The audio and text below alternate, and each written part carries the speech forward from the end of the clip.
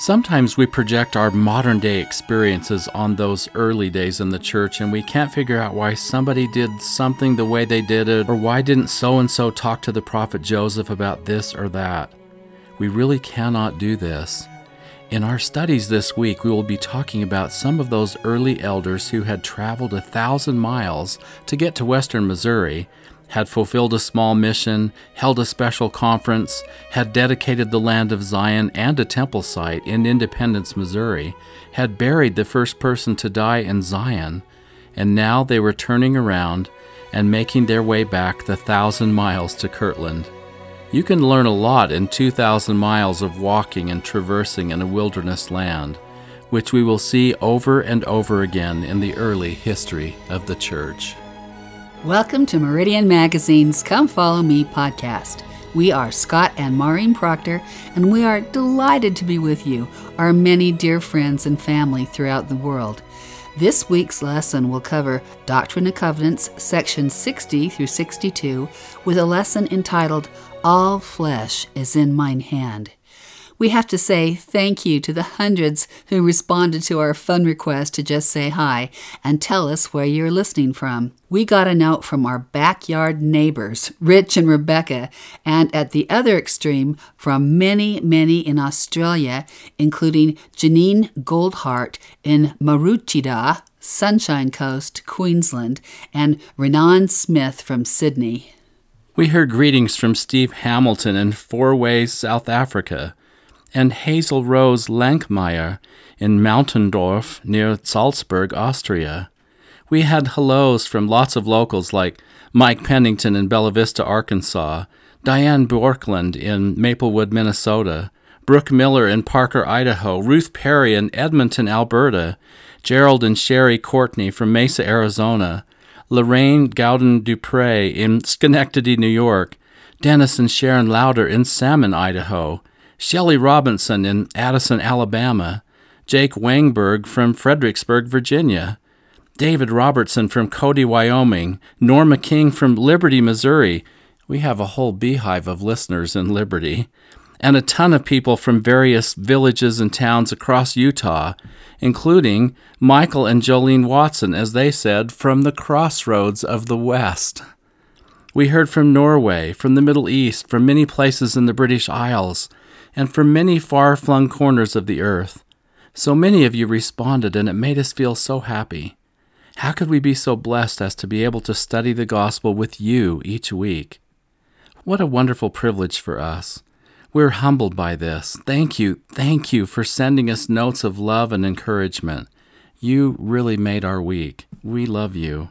Isn't there something just wonderful and very much a community to be studying together all over the world, something we all care about no matter what our nation is?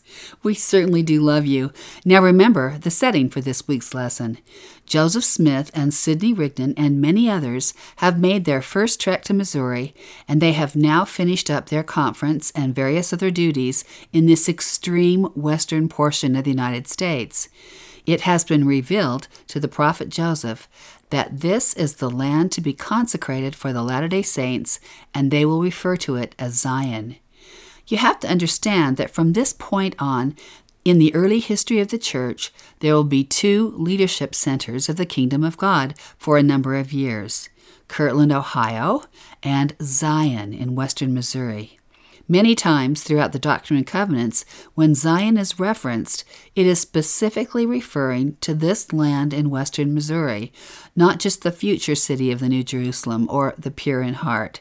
A Zion people, although from the beginning of the dispensation of the fullness of times, this is what the Lord is trying to create. That's right. The Lord is trying to create a Zion society, His covenant people, those who will follow Him at all hazards, at all costs. These are those who will let God prevail in their lives. These are Latter-day Covenant Israel.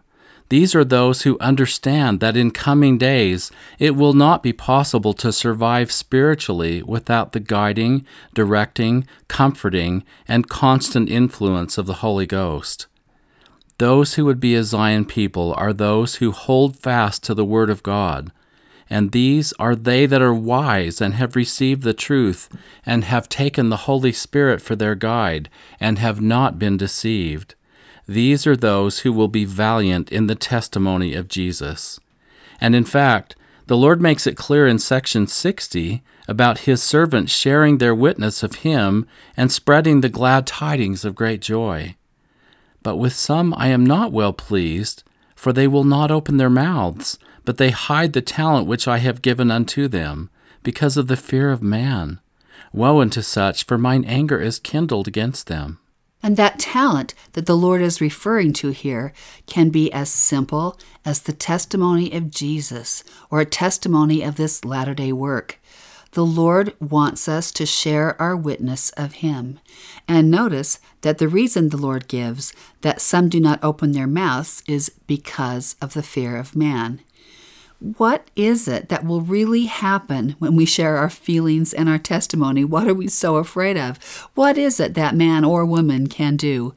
We are safe, our dear friends, and the Lord has promised He will fill our mouths with what to say. Therefore, verily, I say unto you, lift up your voices unto this people. Speak the thoughts that I shall put into your hearts, and you shall not be confounded before men. For it shall be given you in the very hour, yea, in the very moment, what ye shall say. That's quite a promise, and both Scott and I have experienced the fulfillment of this promise numerous times in our lives. The Lord is good to His word. You can trust Him.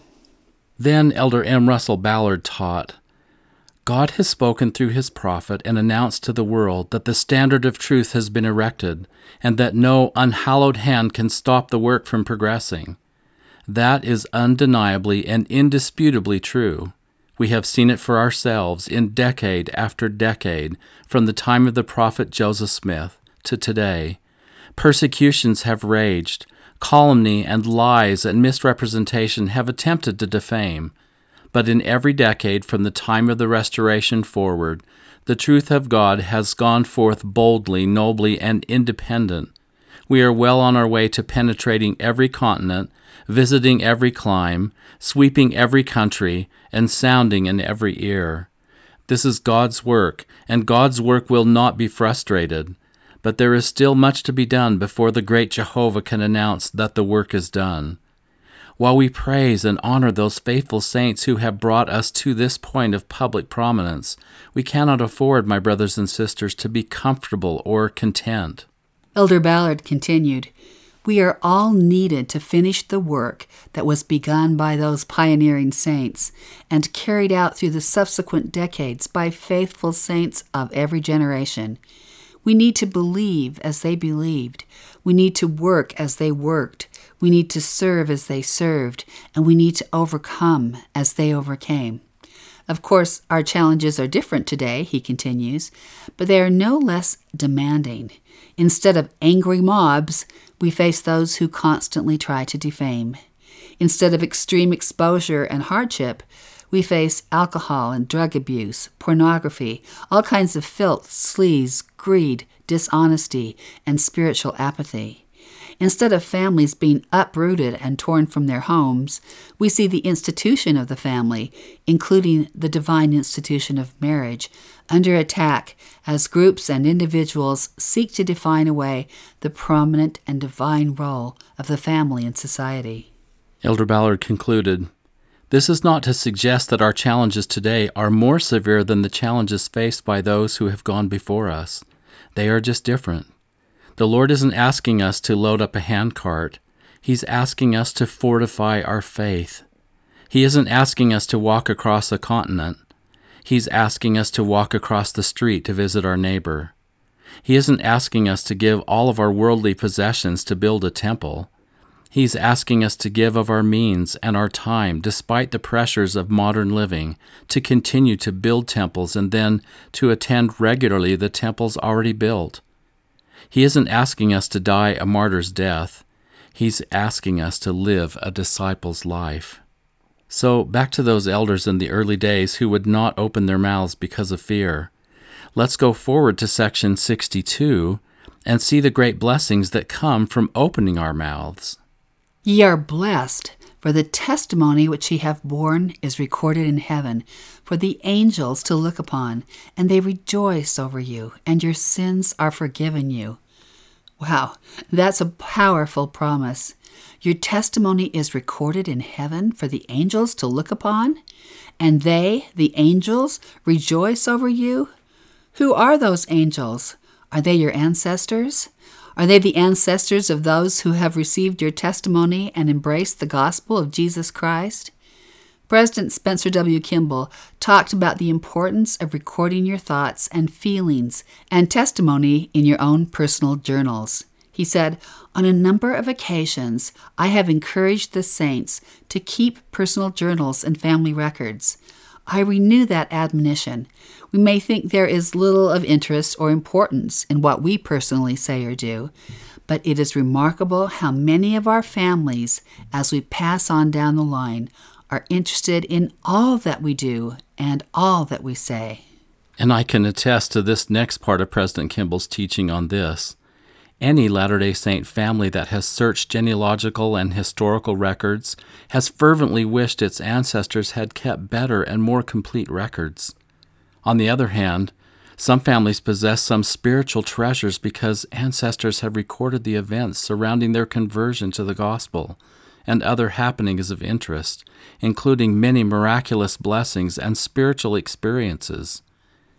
We hope you will begin as of this date. If you have not already commenced this important duty in your lives, get a good notebook, a good book that will last through time and into eternity for the angels to look upon. Begin today and write in it your goings and your comings, your deeper thoughts, your achievements and your failures, your associations and your triumphs, your impressions and your testimonies. We hope you will do this, our brothers and sisters, for this is what the Lord has commanded. And those who keep a personal journal are more likely to keep the Lord in remembrance in their daily lives. Oh, I really believe that. So we can bear our testimonies to our families regularly. Many of us have large families who have grown generationally. Our immediate family now numbers almost 47. Mariah, who most of you know, is just days away from having her second son. We have opportunities to bear testimony to this growing crowd. Scott and I do an annual cousins camp for all the grandchildren who are 6 years old and over. This is fairly simple.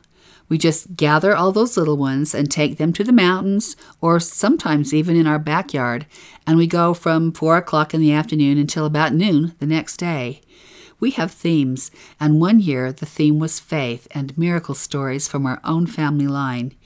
It's amazing when you have these little children around a campfire, away from their parents, up in the mountains or in a forest campground, and you are talking to them as grandparents. Trust me, you have their attention. These children listen, and it is then that we not only tell wonderful family stories, but we bear powerful testimonies of what we know to be true. And there is something about having that crackling fire and looking up at the stars and hearing the gentle breeze rush through the pine trees that is a perfect setting to bear testimony of Jesus Christ and of the power of the priesthood and of the efficacy of faith in Jesus Christ and of your absolute knowledge that Heavenly Father is there and that He is aware of each of these little ones by name. I say little ones, but some of them are taller than me now. I look at the firelight reflecting off the eyes of these ones I love, and I can testify to you that they hear us. You can see the Spirit working on their hearts. There is something sacred about these moments at Cousins Camp.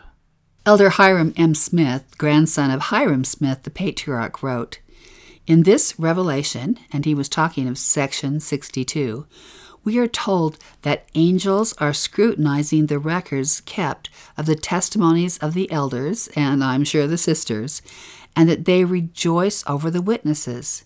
It appears from this that the ministry on earth has its effects beyond the veil, as well as on this side.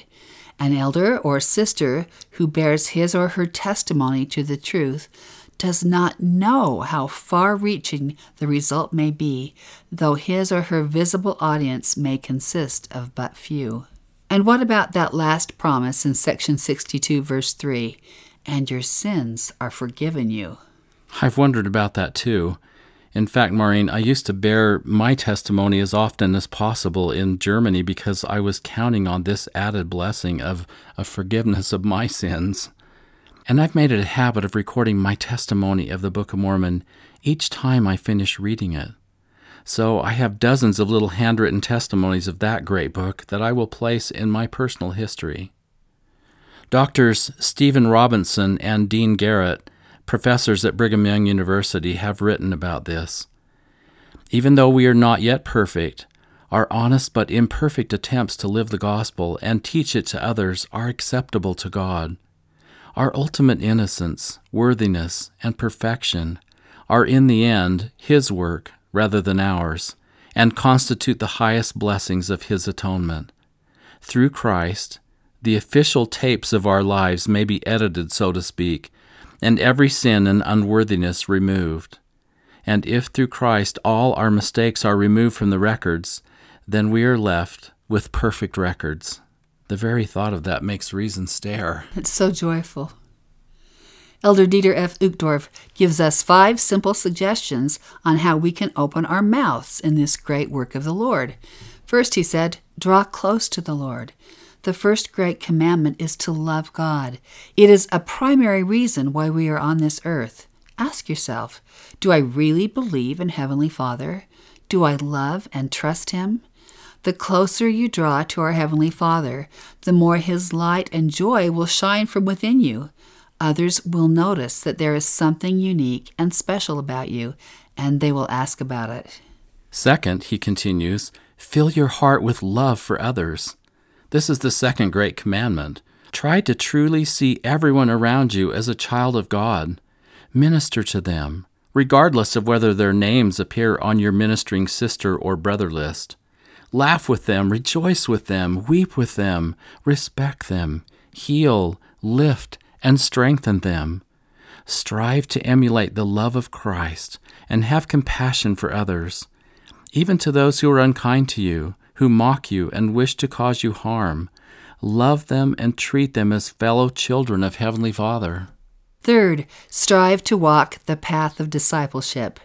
As your love for God and His children deepens, so does your commitment to follow Jesus Christ. You learn about His way by feasting upon His Word and heeding and applying the teachings of modern prophets and apostles.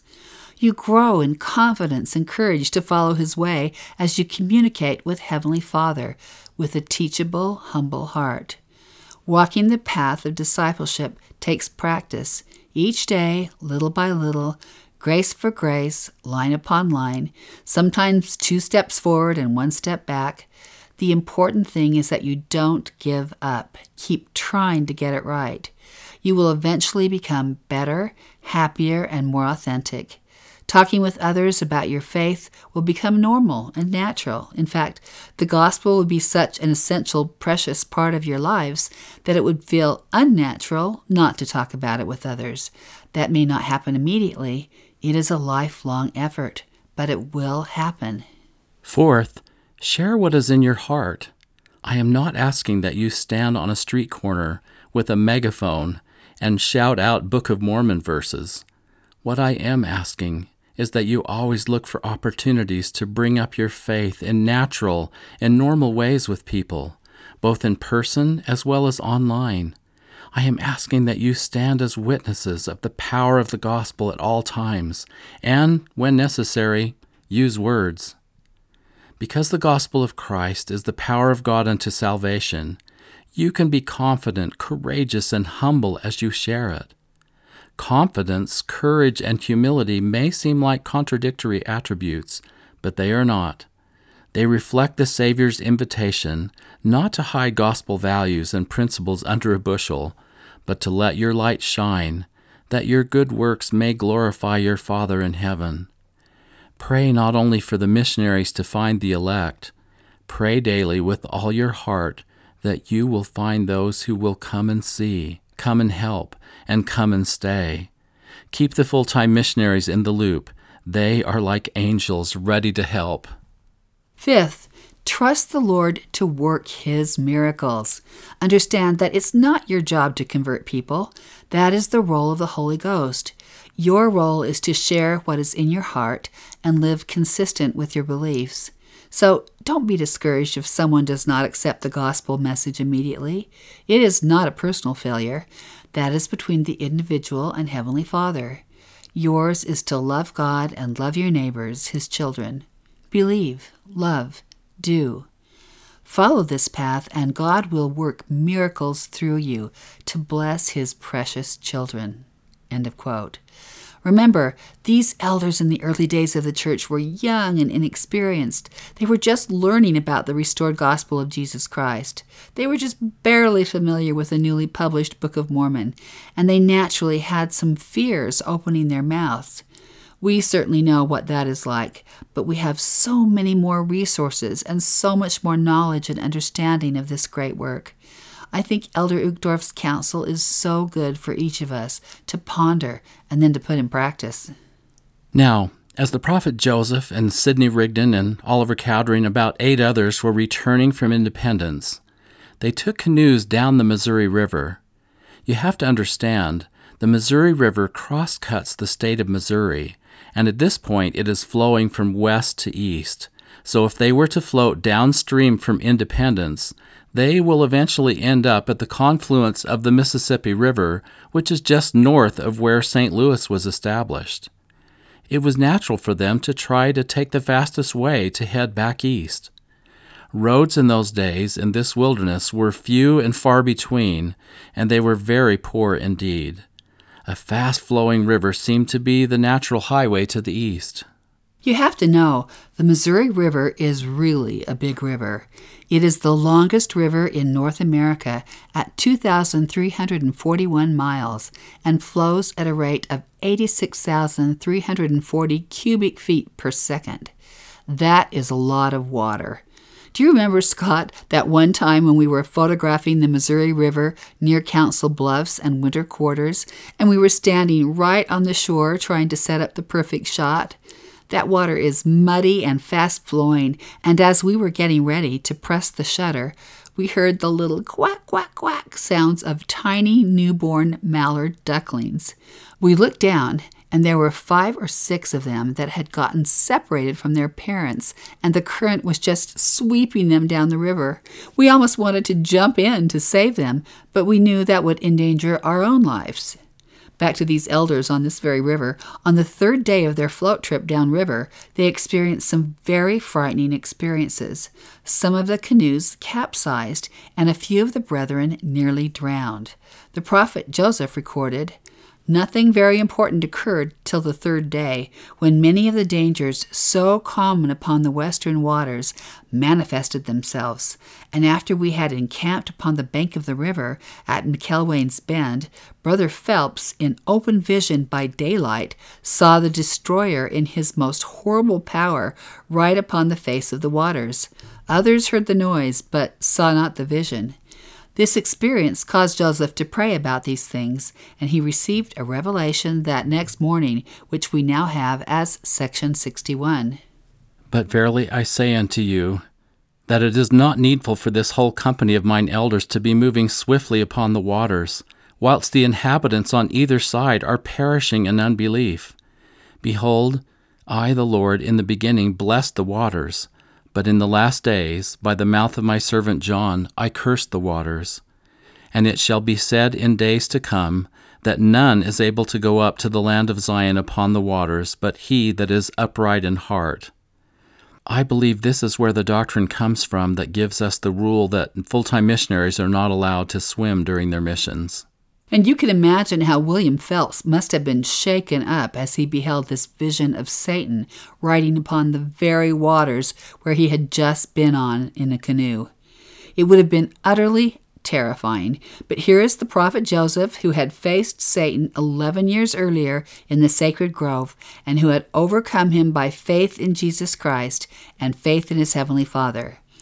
"Nevertheless, all flesh is in mine hand, and he that is faithful among you shall not perish by the waters."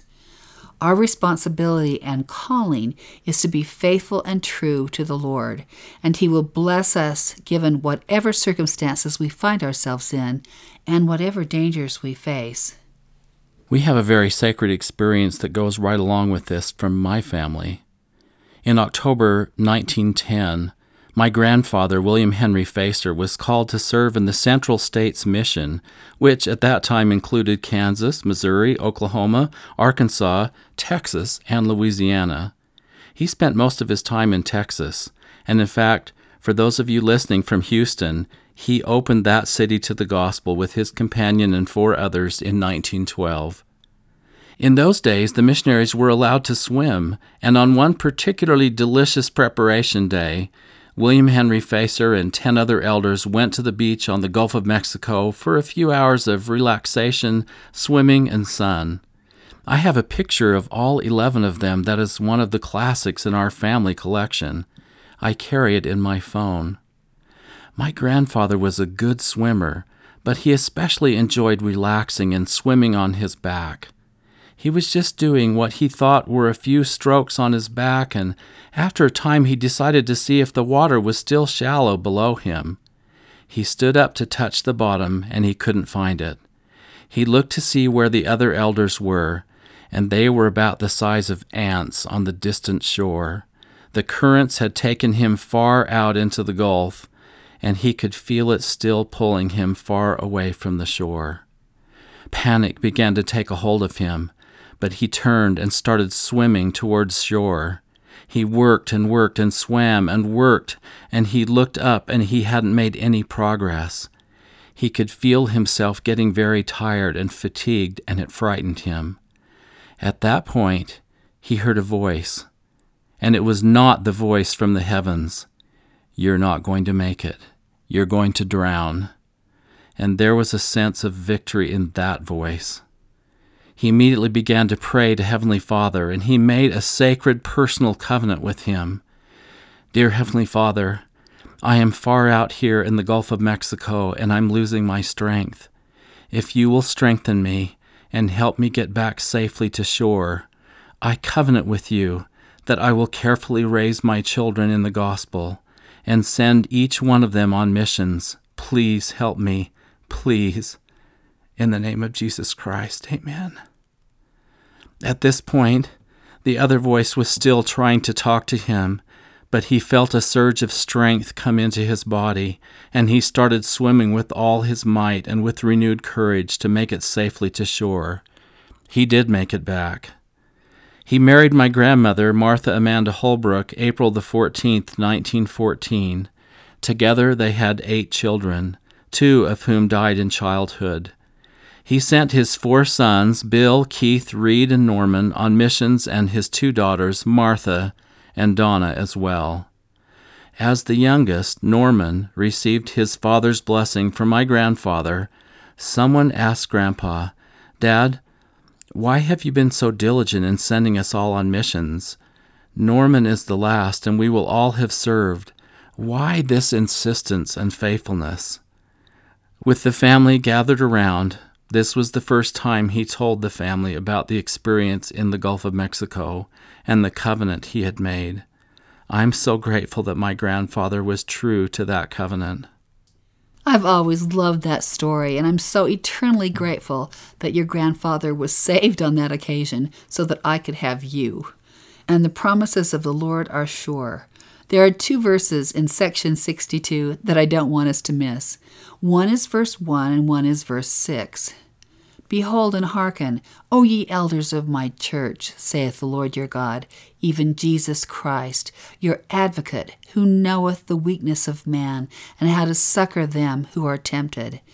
Now that really helps me to draw closer to Jesus Christ, to absolutely know that He knows the weakness of us mortals, and He knows how to succor us as we are tempted.